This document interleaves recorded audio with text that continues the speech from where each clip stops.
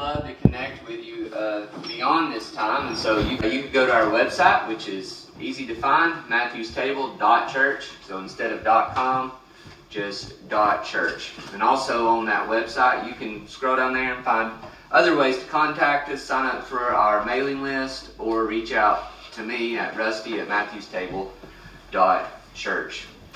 Well, during this time, we like to do what we call passing the peace. And it's been a long time. Even when we were gathering in July, we didn't get to actually hug one another, shake hands, give a holy fist bump or high five. And we want to grieve that. God created people to be together, not through screens, but face to face and in person. And so we are honestly sad to be in this season. And in some ways, even angry. We're passionate to be able to be back together. And so our being here, communicating through screen, is not due to any lack of desire on our part as a church to be together in person. But we're simply seeking the best that we can without being scientific or pandemic experts to be good fellow neighbors and to love our community and our people and to do the best that we can to get this thing to a point where we can be together. So that's our heart, and hope that you understand it. And as we pass the peace with one another, we pray that in a time where there's much division over this issue and other issues in our culture, that the peace of Christ would help us to be able to join together in both honesty and hope.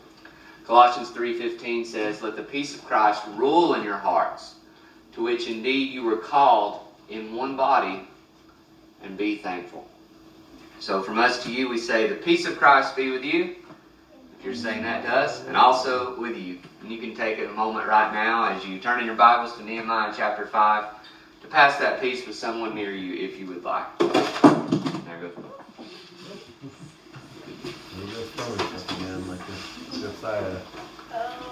Well, all right, Nehemiah chapter 5. This is one of those chapters that has so much in it that we won't be able to begin to answer all the questions. So what I want to ask you to do, and we may do this going forward, is if you're watching this, I believe there's a way that you can comment on the side. And so the beauty of that is I cannot see those comments right now. So you could write stupid point, heresy, blasphemy, or all kinds of things. And I'll just sit here and have no clue that's how you feel. And then afterwards I can have a mental breakdown when I read it. But all jokes aside, we don't want to be in this sort of self-protective posture as a church that doesn't allow conversation, doesn't allow exploration of deeper issues. And so whether in those comments or through email or some other way, as we go through the sermon, feel free to just to put in there, like say, hey, I have a question about this, or what about this?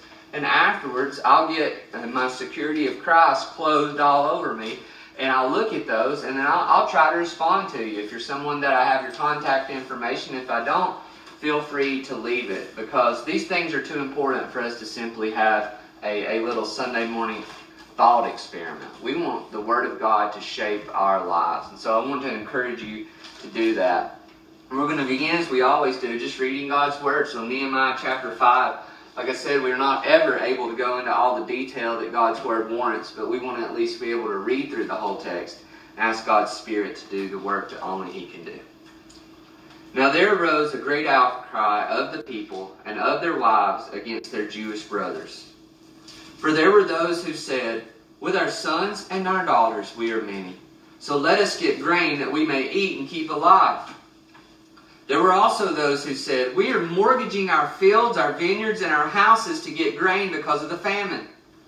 And there were those who said, "We have borrowed money for the king's taxes on our fields and our vineyards. Now our flesh is as the flesh of our brothers, our children are as their children. Yet we are forcing our sons and our daughters to be slaves. Some of our daughters have already been enslaved, but it is not in our power to help it, for other men have our fields and our vineyards." Nehemiah says, "I was very angry when I heard their outcry in these words. I took counsel with myself, and I brought charges against the nobles and the officials. I said to them, 'You are exacting interest, each from his brother. And I held a great assembly against them, and said to them, We, as far as we are able, have brought back our Jewish brothers who have been sold to the nations, but you even sell your brothers, that they may be sold to us. They were silent and could not find a word to say. So I said, The thing you're doing is not good. Ought you not to walk in the fear of our God, to prevent the taunts of the nations, our enemies? Moreover, I and my brothers and my servants are lending them money and grain. Let us abandon this exacting of interest. Return to them this very day their fields, their vineyards, their olive orchards, and their houses, and the percentage of money, grain, wine, and oil that you've been exacting from them. Then they said, We will restore these and require nothing from them. We will do as you say. And I called the priest and made them swear to do as they had promised. I also shook out the fold of my garment and said, So may God shake out every man from his house and from his labor who does not keep this promise. So may he be shaken out and emptied. And all the assembly said, Amen, and praised the Lord. And the people did as they had promised. Moreover, from the time that I was appointed to be their governor in the land of Judah, from the 20th year to the 32nd year of Artaxerxes the king, 12 years, neither I nor my brothers ate the food allowance of the governor.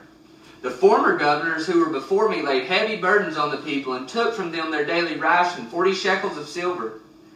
Even their servants lorded it over their people. But I did not do so because of the fear of God. I also persevered in the work on this wall, and we acquired no land,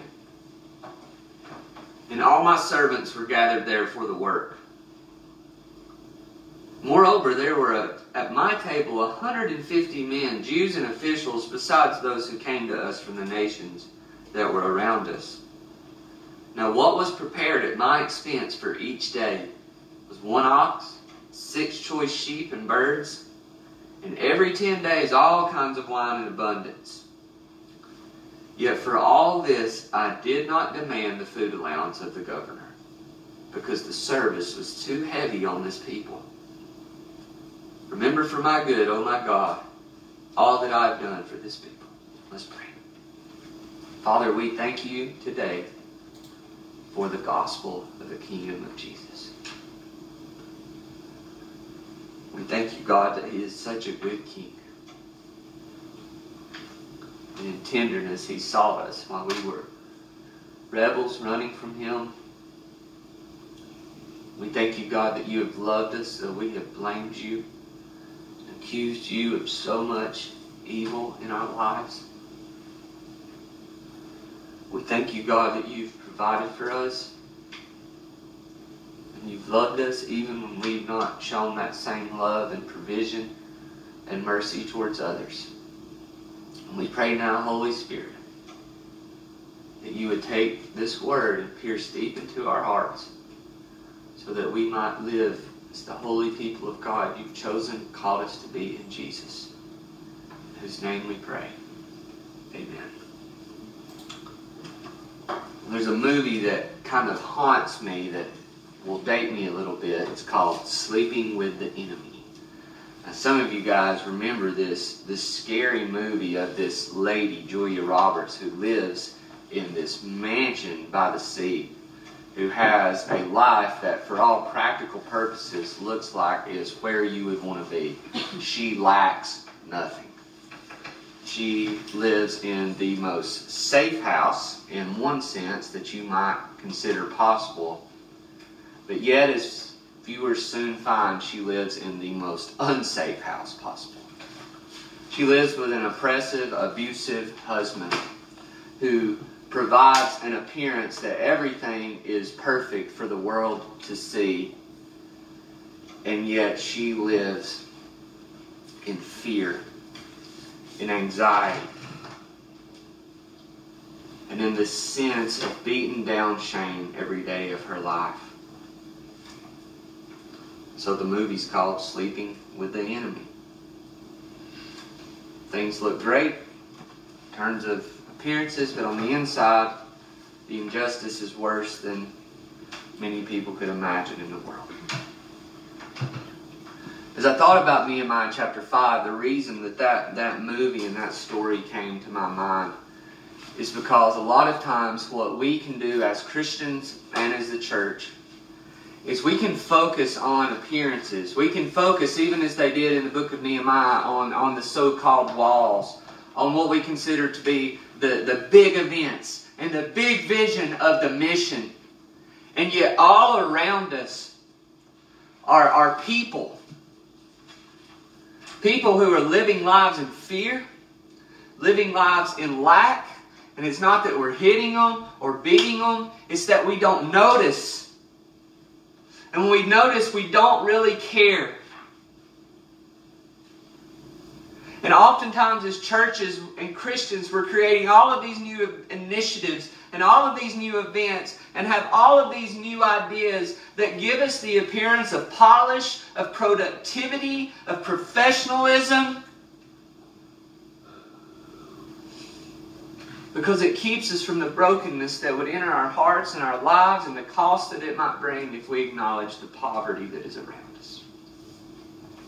Now this begs the question that we have to take a few minutes, although it will extend things, is to ask, well, what is the mission of the kingdom of God, of the people of God, of the church of God? What is the mission of God? We've often used this phrase, and I don't know who we stole it from. I've heard it 100 places. It's not so much that the church has a mission, but that God's mission has a church.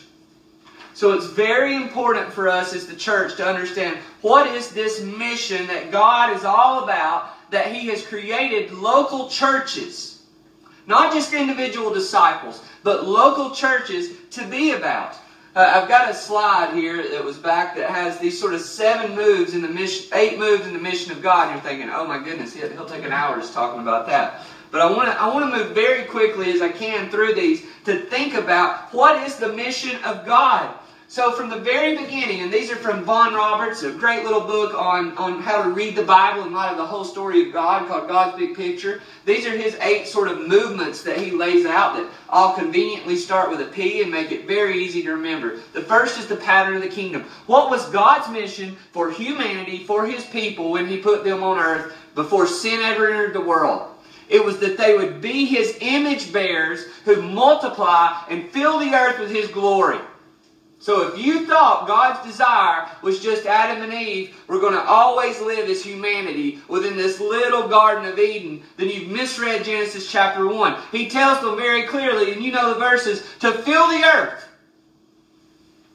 To fill the earth with what? To fill the earth with people who live and love and work for the glory of God in right relationship with Him, in right relationship with each other, and in right relationship with creation. We know that sin enters the world, and so we come to the perished kingdom. And what amazes us is that even as people were moved out from the garden, is that original mission of God is never denied or denounced. But now, instead of living it in the fullness of how God created us to exist, there's this shadow, we might say, of sin and suffering that brings along with it not just this empowerment to survive, to thrive, that is, but now this reality that we have to both figure out how to thrive and survive. And so in this world of survival, of sin, of suffering, and the spiraling out of control, God moves us to what we might consider the promised kingdom. He calls Abraham. And He calls Abraham to go out to Canaan, to this land, to form a people. You see, God's goal from the very beginning is that His mission would not just take place through individuals, but through a people, through a family. And now this family would be more than an Adam and Eve family. Now this family would be a family that we would know as Israel. And their mission was to go and to be a light to the nations. That is in a world of people who are just suffering and just trying to survive, and who are full of rebellion and fear and guilt and shame, that they could look in on this people and they could say, wow, how it's supposed to be. And so we move to this partial kingdom as Israel is formed and delivered and redeemed, and so God gives them a law. And this law is to set them apart from the nations. And this law is led by the command to love the Lord your God with all your heart, soul, mind, and strength. And to love your neighbor as yourself. He gives them tabernacle that will become a temple where the people will meet with God and praise Him for His goodness and His grace. And they're to live in these lives of love and worship, so that when the nations look in, they see something different that calls them to come and stream to Zion. But we know instead of the people of God living in distinction, they decide to live in disobedience, and they are exiled from the land. They go out among the nations, and even among the nations they're called to be distinct and to live differently. But the prophets, as we move to the prophesied kingdom, prophesy of a day that a king will come who will reunite Israel. And Israel will be, as Isaiah says, a light to the nations. Because the mission of God's people continues to be to live as a people who demonstrate the glory of God, so that they might declare even what Isaiah says, the gospel of God. And as Jesus arrives on the scene as the perfect Adam in Israel, He is the fulfillment of the law and the temple and the kings. And as Jesus comes, He displays for all the world the mission of God in His own life, as He lives with great love. And particularly, He loves the least. He proclaims a gospel that says, repent, for the kingdom of God is at hand. But then He lives a gospel where the kingdom of God is seen. And He dies for it.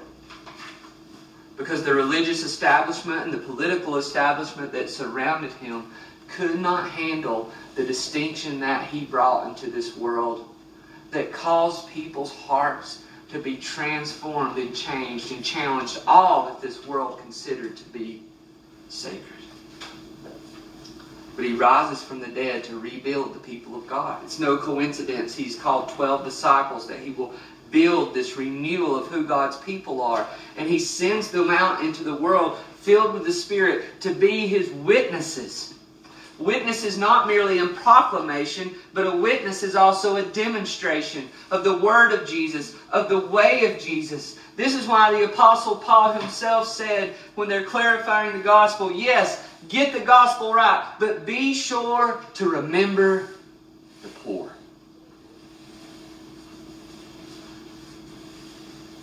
The church is giving this call to both declare and display the kingdom of God as its mission. Until one day when we move to the perfected kingdom, when Jesus returns, but the mission of God really doesn't end. Because now all of eternity is spent with people filling the earth to the ends of the earth for the glory of God.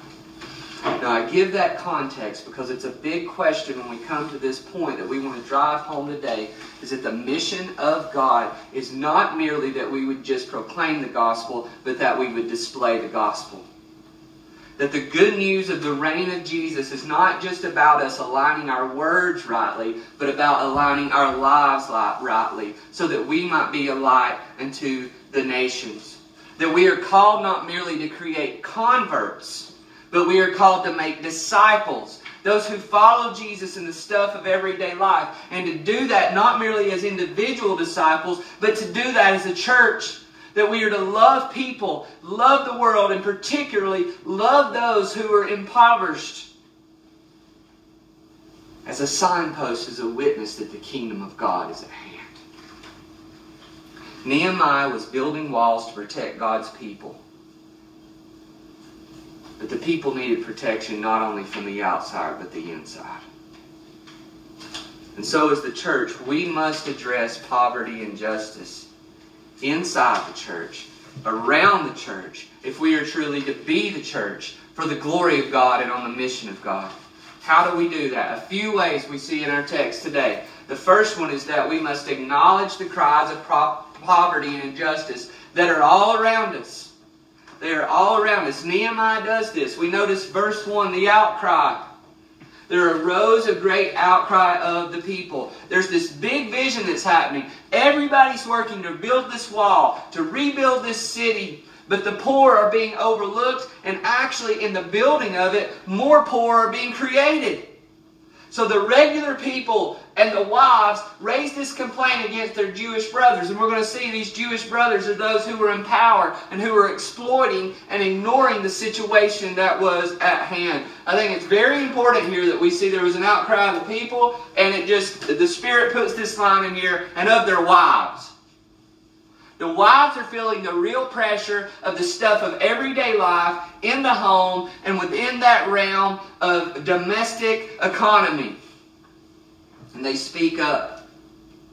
And oftentimes we need those who are not with their heads in the clouds about the mission of the church, but those who are actually living in the everyday stuff, which is often the women and often the wives who need to say, wait a minute, you're forgetting the real experience that's going on here. And they give these reasons, some that may be acceptable here. They say in verse 2, for there were those who said, with our sons and our daughters we are many, so let us get grain that we may eat and keep alive. So we know in the background here that a famine had been in this area. And when famines hit, it is those who are impoverished that often suffer the worst. Because we've got to face it. Those who are in power, even the most gracious in the world, even the nicest people in the nicest churches, what do they say first? We're going to help people, but only after we've made sure we've set back enough for ourselves first. So we'll help others. We've got to take care of ourselves first. Because if we don't take care of ourselves, then who will be left to take care of others? And so however you want to justify it, it hits the poor the hardest. COVID-19 hitting the hardest. People laid off from work. Usually it's the factories. Usually it's the places where more people are piled into work. The wages are lower. Schools. Who's it hurting the worst? Which children? It's the children without Wi-Fi. It's the children without adequate devices. It's hard. It is what it is. It's not to be something that we just ignore. There's also international reasons. We know in the book of Nehemiah here, as they're rebuilding the city, basically everybody around them hates them. To the north, Samaria, we've seen these Arab tribes led by Gershon. We see Tobiah, the Ammonite, from every corner. So they're not participating. They're not going to help them. And then also there's just the rebuilding of the city. Everybody's working on this stuff. Probably a lot of the men have left the fields. And they've left it, again, to the women and the children to kind of make up for things. There's already a famine. There's already no help. And it's just reached a boiling point. And so they cry out. And there's these unacceptable realities that the people need to hear, and Nehemiah needs to hear as their leader. The first thing is the people aren't getting the help that they need. They're not getting the help they need. They have no food to eat. Verse 3. The people are having to mortgage their property with interest to survive. So they likely own their land, own their homes, but now they're having to get mortgages. That is, now they're relinquishing true ownership of your home. So we live in this house. Somebody said, do you own or rent? Well, we own, but we're paying the bank a big payment every month that if we don't pay it, guess who owns our house? The bank literally owns our house. And so they're moving in this position now to where they once had this land and these homes, now that they're mortgaging it, and now these lenders, who we see are their Jewish brothers. What's going on here is they're losing generational wealth. This is not a category maybe a lot of us think about or we take for granted, but generational wealth is huge. You may think that you don't have a lot certain seasons, but a lot of us say, well, I could always sell my house. Or I have a parent who own a home. All that's just being taken away and putting them in such a vulnerable situation. And on top of that, verse 4 says, they're having to now go in debt, having to borrow extra money to pay the king's tax. So there's a Persian tax, because this is technically a Persian zone or under their control. Remember, Artaxerxes has sent Nehemiah back there. So there's a famine, no cash crops, they mortgaged their land, they're having to pay these taxes. And so what has this led to? Verse 5, the most horrible part of this is they're having to put their kids into slavery. Now this is not, don't think directly American chattel slavery. This is debt slavery. So we can't pay off our debts, so we're going to send our sons or our daughters to go and work for you until the debt's paid off. And some commentaries would say that the worst kind of slavery you could think about in terms of those daughters was likely happening, and that's why it's said here, some of our daughters have already been enslaved. Because that's where the money was. Now, if this wasn't bad enough, it's not the nations that are doing this. It's the Jewish brothers. Their brothers and sisters who they live in such proximity to are suffering, and they're using it as an opportunity to take advantage of them. Can't you just imagine them saying, it's just business. Work harder and you can be like me.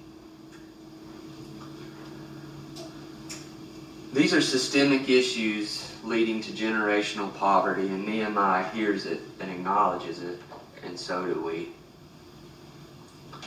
We are rightly having a major discussion in our country right now, again for the trillionth time, and we need to have it probably a trillion more times, around injustices surrounding racism. But I remember being at a conference, the Evangelical Theological Society in Atlanta in 2008, and there was this was 2008, so you can't lump this in with how everybody wants to blame stuff today.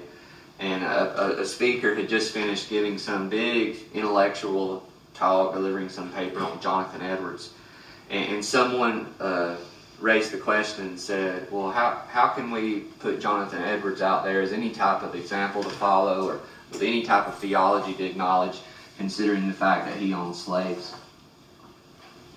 And that's a valid question. But I'll never forget what the speaker said. I don't know. If he wasn't ready for it, he was good on his toes.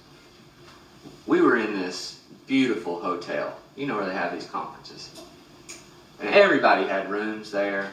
I mean, everybody's just looks great. You know, just fat, happy Americans. And he said, that's a good question. He said, I wonder if 100 years from now, when the locus of the church, and it may have already happened, moves from America to somewhere, say, like Africa, and they're really living out the kingdom of God, they look back and they see us meeting here in this hotel with all the costs that it costs to put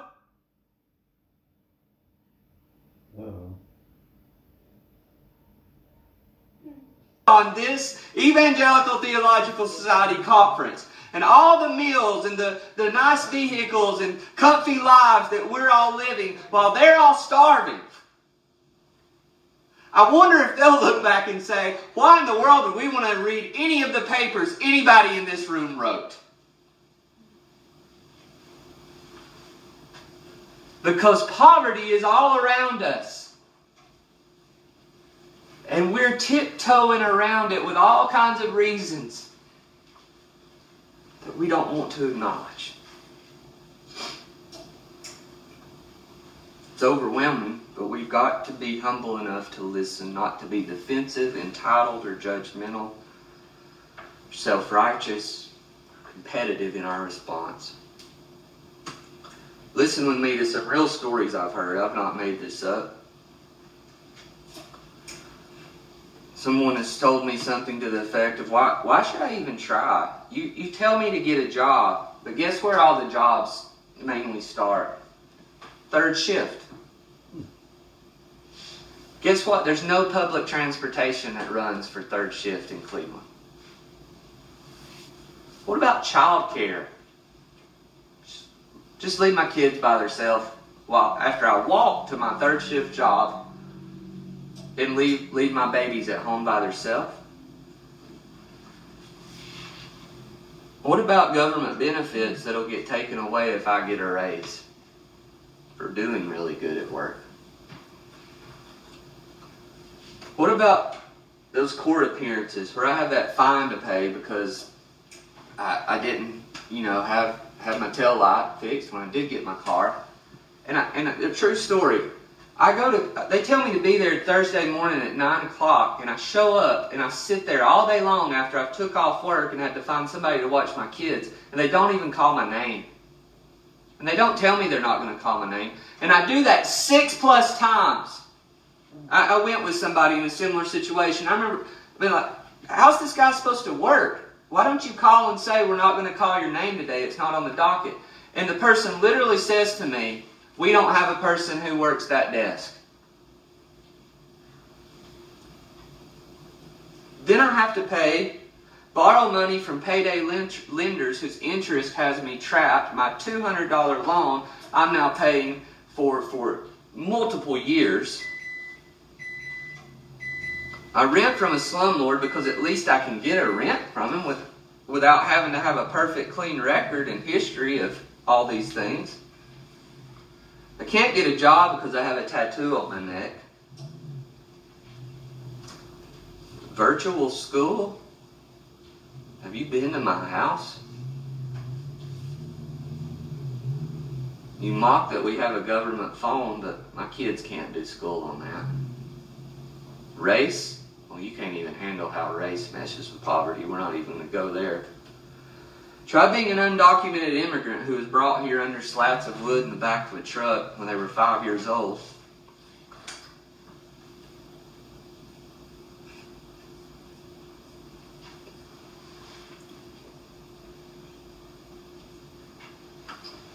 I'm so afraid of getting pulled over.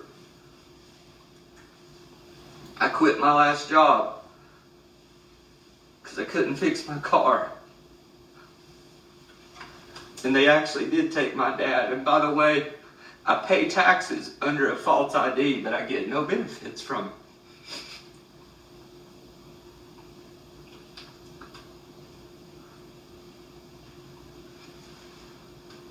And here's some things I've heard about how the church plays into this, because that's really what we can take account for, is the church. That's our mission. I mean, we need to care about the world. We need to speak power, particularly in a democratic republic. Have all your arguments about that, but the church should be different. We should be the place where the people can go and say, well, nobody else gets it, but you guys will get it. And still, I've heard things like this. I often feel judged when I walk in the door, not because people aren't friendly, but because I know nobody in here is going to actually want to be my friend. Seems like you all expect me to have a college education to understand anything. You plan things that I can't afford to participate in. You really don't care to listen to my whole story. But you'd love to make me a project or a photo op. You come and serve me, and you might come back next year. You care about my immediate needs, but what about my generational wealth? What about my retirement? What about my kids not just getting a backpack from you, but from help with school? You build your buildings that could more than remodel and sell or rent to own or just rent quality homes to families like mine. You act as if remembering the poor is the government's job, and then you gripe about big government. That was the one thing the Apostle Paul said to do. Most of us aren't looking for a handout, but a hand up, but it's easy just to give up and think that all your worth is a handout, so why not? If you've never heard things like this, and maybe you've never asked, and maybe people stop talking because it just seems pointless. I'm glad it didn't seem pointless to Nehemiah. And we see his response in verses 6 through 13. I've got a slide that has these responses on it, and I'm going to have to move quickly, of course. And I'm probably, anyway, my fancy words here and all that, probably proving the point. But anyway, He responds at least from 8 angles. In verse 6, he responds incarnationally. We see he's present with the people. So the people speak, and we don't need to go over this, like he listens. He's present. He's not just, he could just be listening to the people in power. He could just be listening to the people that he knows that he really needs to get the job done. But he doesn't. He listens to the people. He listens to the wives who in this culture have no position to talk and probably have actually even risked their place by speaking up. He listens. This is incarnational action. It's being present. It's listening. And then he responds emotionally. Notice verse 6 says he was angry. We think that a mark of maturity is not having emotions. This is not true of Nehemiah, and we'll see it's not true of Jesus. He's angry when he hears this. I don't think unrighteously so, but the positive side of anger is he's passionate. That this be righted. He's not saying we just need to look at some facts here. No, he feels strongly about what is going on. He also responds intellectually. So he's angry, but notice verse 7, he doesn't have an outburst. It says, I took counsel within myself. So he responds not only emotionally, but intellectually. He's going to counsel in himself. He's going to think about this. He's going to calm down. He's going to respond from the heart, but also level-headed. And then his response is volitionally. That is, he takes action. He moves with his will. He leads with his hands. He's going to not just have this sort of public posturing, oh, I care, cry tears, come up with a plan. No, he's going to act. And he does it in a bold way. He brings his charges personally against them, and then he calls this big assembly to talk about it. I mean, this is risky action. He's calling everybody on the carpet. He responds biblically, though. We see this as verses 8 and 9. He says, as far as we've brought back our Jewish brothers who've been sold to the nations. So God has led us back, and we've led to come back from exile. But he says, but now you're doing the same thing. It actually looks like it's worse in here than it was out there. And if you read, this was one of the great reasons the people were sent into exile, was because they were abusing the poor and oppressed among themselves. Nehemiah brings them back into the story of how God redeemed them. And the exile, you can't think about the exile without thinking about the Exodus. That God has always heard the cries of His people as they were oppressed and impoverished. And He has acted and called them out to be a people who enjoy life and who flourish together as a family. He connects them to that story. He speaks with the clarity of the kingdom in verse 9. They're to be distinct. But notice he says, what you're doing is not good. You're not living in the fear of God. And what all this is going to do is provoke the taunts of the nations. Look at those people. They're not any different. Nehemiah says we've forgotten our purpose to be distinct. Then Nehemiah responds in exemplary fashion. Verse 10. Now, there's some debate on whether Nehemiah is saying he's guilty here, or whether Nehemiah is saying, you need to do it like I'm doing it. But either way, it's a great example. They're both very humble. Nehemiah is saying, I've lent money and grain to people. And then he says, let's abandon this exacting of interest. So again, commentators are divided whether Nehemiah was doing that before or wasn't, but either way, he's leading by example. And then he responds practically. This is verses 10 and 11. So he gives an alternative way forward. He's not just, as we've said this from the beginning, this is one of the beauties of the book of Nehemiah, is Nehemiah is not just a deconstructionist, but he's a reconstructionist. He's not just one that comes to tear down the system. He's one that is willing to stick his neck out to rebuild something more beautiful. And so he practically gives a way forward. Verse 10, stop it. Stop doing this. Verse 11, he says, make it right. Return to them their fields. Notice he says, this very day. Very practical. Here's what you need to do. Here's what you need to do right now. Stop using people. Start loving people. Stop being greedy. Start being generous. And here's some very practical ways that you can do it. And then lastly, he responds accountably. So he knows how we all are.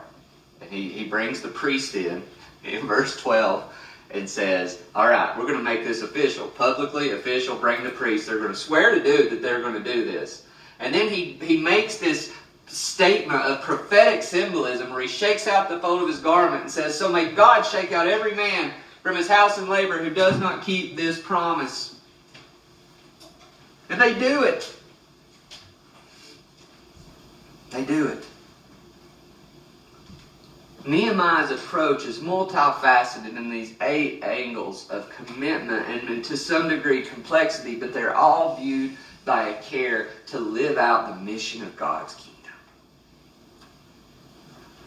Central to the mission of God's kingdom is to proclaim the gospel of Jesus Christ, who lived, died, rose, and now reigns.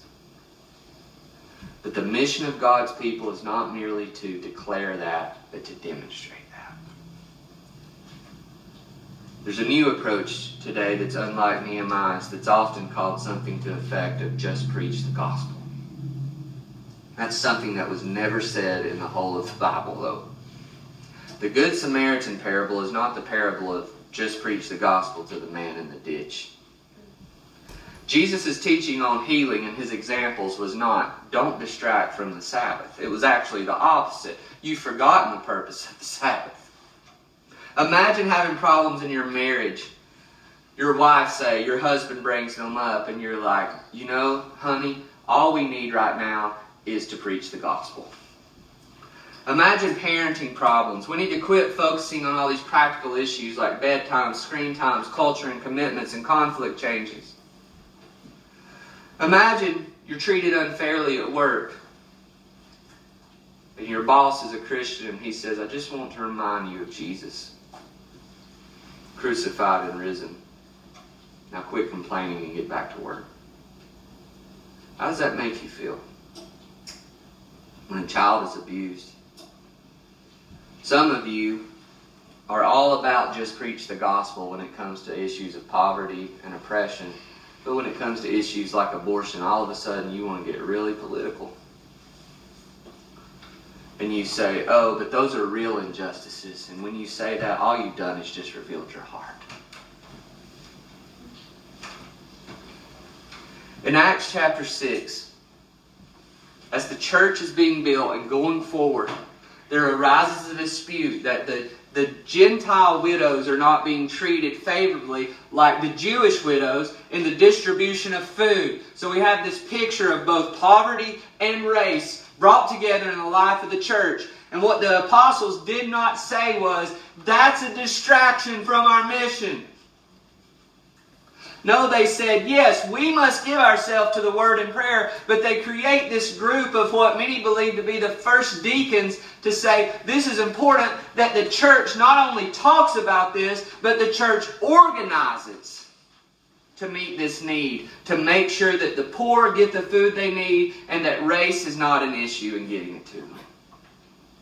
In 1 Corinthians chapter 10, through 12, these passages that are famous about the Lord's table and fencing the Lord's table, that is saying, when can you come, when can you not come? We've made that into this sort of radically individualistic affair where we stop and say, do I have any unconfessed sin? If I don't, then maybe I don't need to partake of the supper. I want to challenge anybody to go and read those chapters and see the real issue at hand was the fact that those who were poor and impoverished were being put at the back of the line of the Lord's table.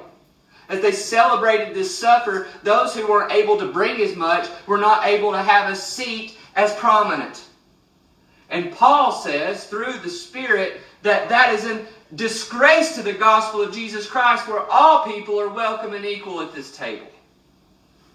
And he says, if you're going to come thinking because you have more, you get a better seat, then he says you should abstain from the table. What he's saying is that those who come to the Lord's table, but they ignore the least among us, those are the ones who forgot the gospel and need to be careful they do not partake of the bread and the cup in an unworthy manner. In all these ways that Nehemiah acts, we see Jesus acting. Incarnationally, as we read earlier, he became poor. He left heaven's riches and comfort to come and live here and have no place to lay his head. Oh, he was emotional. You know, we think about Jesus turning over the tables in the temple. And, you know, if you grew up in a church like mine, you think it was because maybe they were selling raffle tickets or something in the foyer. It was because the nations, it was because the people who were considered not to be as prominent, they had begun to sell. They had begun to make worship more convenient for those whom it was. So it's like instead of having to go over here and buy the animals you need for the sacrifices, this will be much more economically and practically better for those who are more, just have it more together. They can just buy them right here in the courts. And those people who might be coming to pray, who don't have a lot to offer, they can find somewhere else to go. And Jesus got ticked off and ran them out. Not so that they weren't going to advertise for a car wash they were having, but so that everybody had a place in the place of God. Oh, Jesus was intellectual. He didn't get sucked in by the rain of emotions, but he could respond to a question, with a statement, with a story. He was volitional. Oh, he acted just like we're to act. He loved where he was. You see, the first place that you need to act is you don't need to walk out of here and say, I'm going to read 10 new books on poverty. You can do that if you want to. And I'm going to come up with the best plan. You just need to start where you are. You need to know your neighbors. If you're in a missional community, your missional community has a common mission where there's people to be loved and listened to and let into your life. If you work in what we call your everyday mission, there are people who you can work with. If they're your neighbors that you have. It's amazing. I mean, Jesus didn't walk around with this grand plan. He just lived where he was. And it's biblical. This isn't some Marxist agenda. People have always accused when they read the early book of Acts is, be careful now, brother, that sounds like socialism. It's always been accused of such, but Jesus said, my kingdom is not of this world. This isn't about fitting into political categories and tribes. This is about being the people of God. This is about loving one another. This is about saying that I will give up what I have to help others have what they don't. It's exemplary. We don't excuse ourselves from this.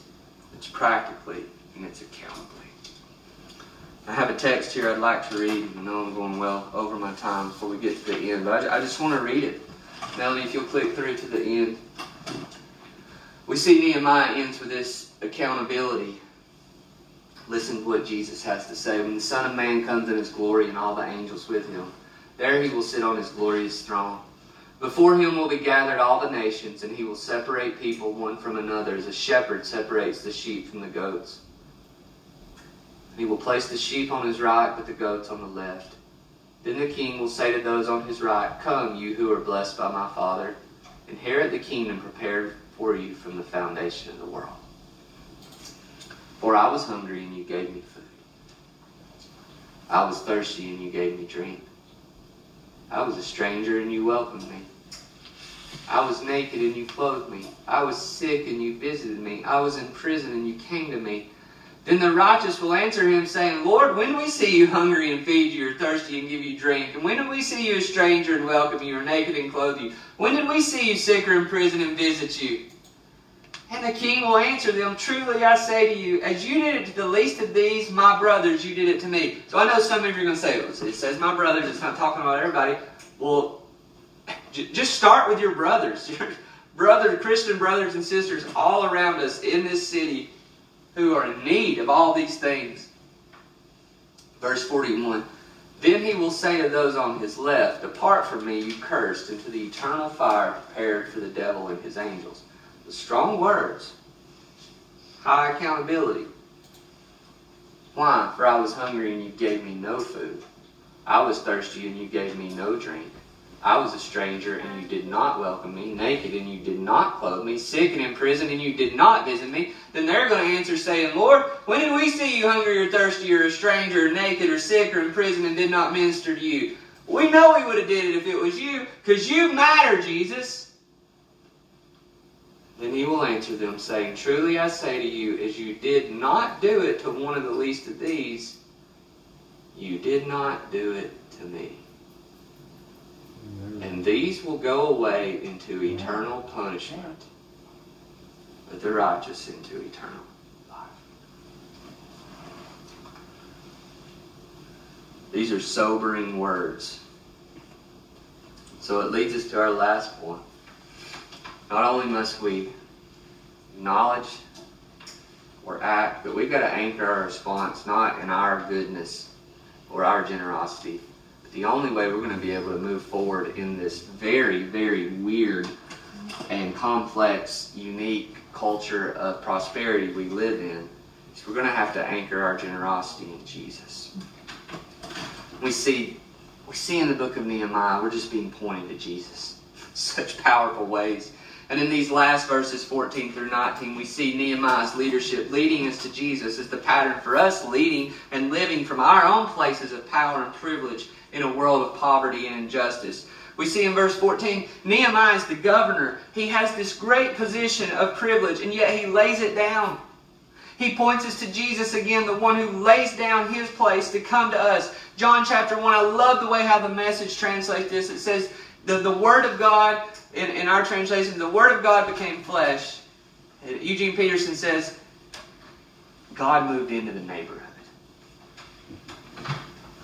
Nehemiah lays down the privilege of his rights for his food allowance. He lays down his power to lord it over people. Just Jesus shows up into this world as the one who says the Son of Man came not to be served, but to serve. And we see Nehemiah in this text. He has to throw this giant meal for all these people. 150 people. Most likely this table was full of officials. It would be as if he imagined somebody's a big politician, because Nehemiah's governor, and he has to host all these fancy people all the time. And so all of these animals have to be killed and prepared, and it's super expensive. It's like when we watch these big governmental affairs on TV. And sometimes maybe if you're like me, you think, well, I'm glad that our tax dollars went to that. What Nehemiah says here is that he knew the burden that the people were under, and so he paid for it all out of his own pocket. Because he feared the Lord. He was willing to lay down the privilege and the right even that he had to love the people well so that they didn't have to bear the burdens while he lived in comfort. Get a new scarf there. If this doesn't point us to Jesus, I don't know what does. He knew we couldn't bear the cost to sit at his table. And Jesus died for us and for our sins and for our sufferings, not so that we might merely have an eternal life, although he did, but so that we might right now enjoy the love of the Father and the welcome of his family. He sends the Holy Spirit into people, whether they've got a dime to their name or they're the wealthiest person that has lived. If they've humbled themselves and brought their need to him. And at his table, there is no one more prominent. At his table, all is welcomed by grace and grace alone. But it wasn't cheap grace. It was grace that cost him his life. It was grace that was given to us greedy, hoarding, jealous, competitive, comfort idolaters. Because he loved us where we were. We've got to anchor our response in this. So I want to invite you in response to remember how generous Jesus has been to you and will be to you. If we really act on this, it's going to be hard. But we need to cut out the middlemen. It might sound corny. I know it does. I don't even want to say it. But when I was in high school, we all wore the little WWJD bracelets. If you think that's dumb, maybe you could just change it to what did Jesus do. I want to challenge you. Don't look to see what your tribe does, your political party does.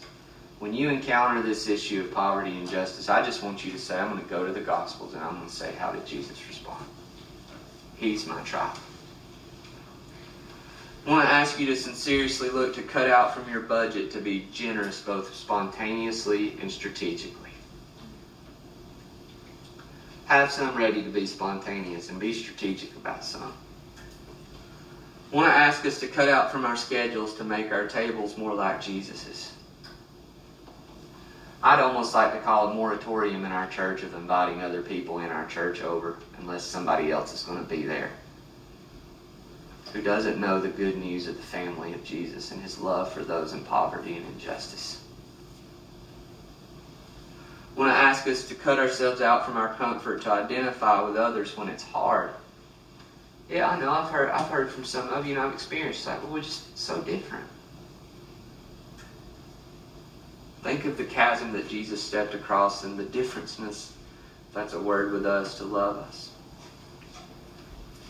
I want to ask us to make sure that we don't live lives, build churches, missional communities that have the appearance that we care and we protect, but on the inside, the people who really matter aren't being loved. Father, we thank you for sending Jesus to us. And we pray now, God, that you would help us to respond to your word and to your spirit, not out of guilt, shame, or fear, but grace and mercy. In Jesus' name we pray. Well, we are not able to come to the Lord's table as we would if we were in person, but we are able to respond. And kind of adapted some of our questions here just to make it a little more simple for us in this time. As I'd like to ask everyone if you would just close your eyes and bow your head. And ask yourself a couple questions. First, where do I need to trust God's grace right now?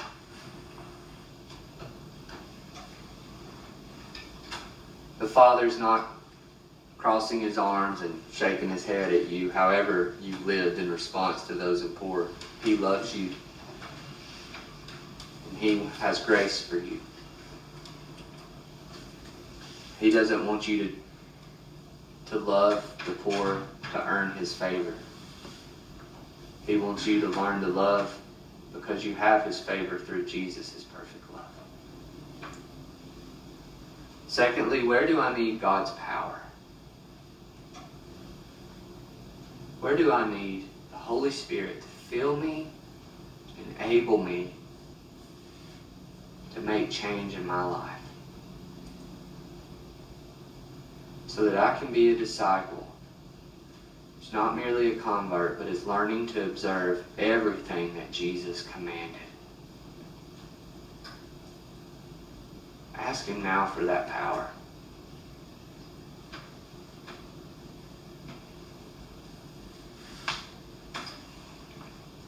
Let's respond now in song.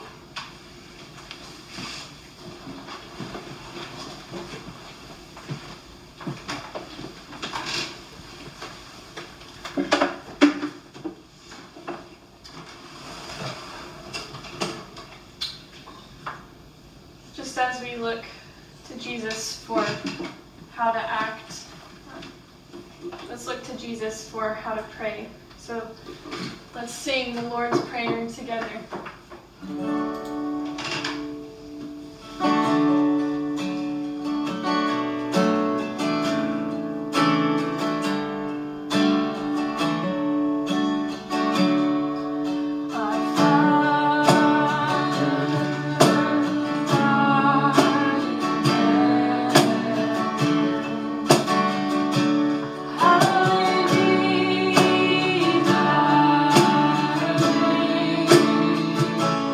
Ah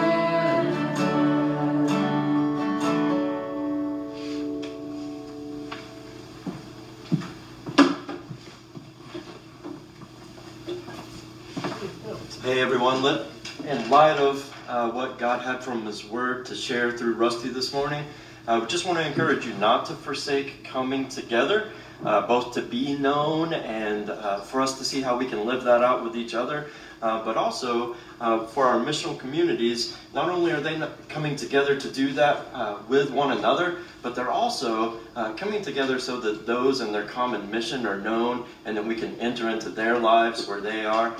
So you can contact these various leaders or Rusty or myself in order to find out how to get connected. But we have Stewart Park MC this week. You can contact either Jason or Cody or anyone in the Nicholas or Bain family and find out where they're going to be. But this week, they're just going to be doing a family hangout. It's going to be at the Nicholas home. They're coming together for prayer and for projects. And Jason was sharing with me that they have some projects to do around their home that are going to actually help them be able to invite more people over and to connect with others. So make sure you'll join them there. Very practical. We have the Magnolia Avenue MC with Jonathan and Victoria.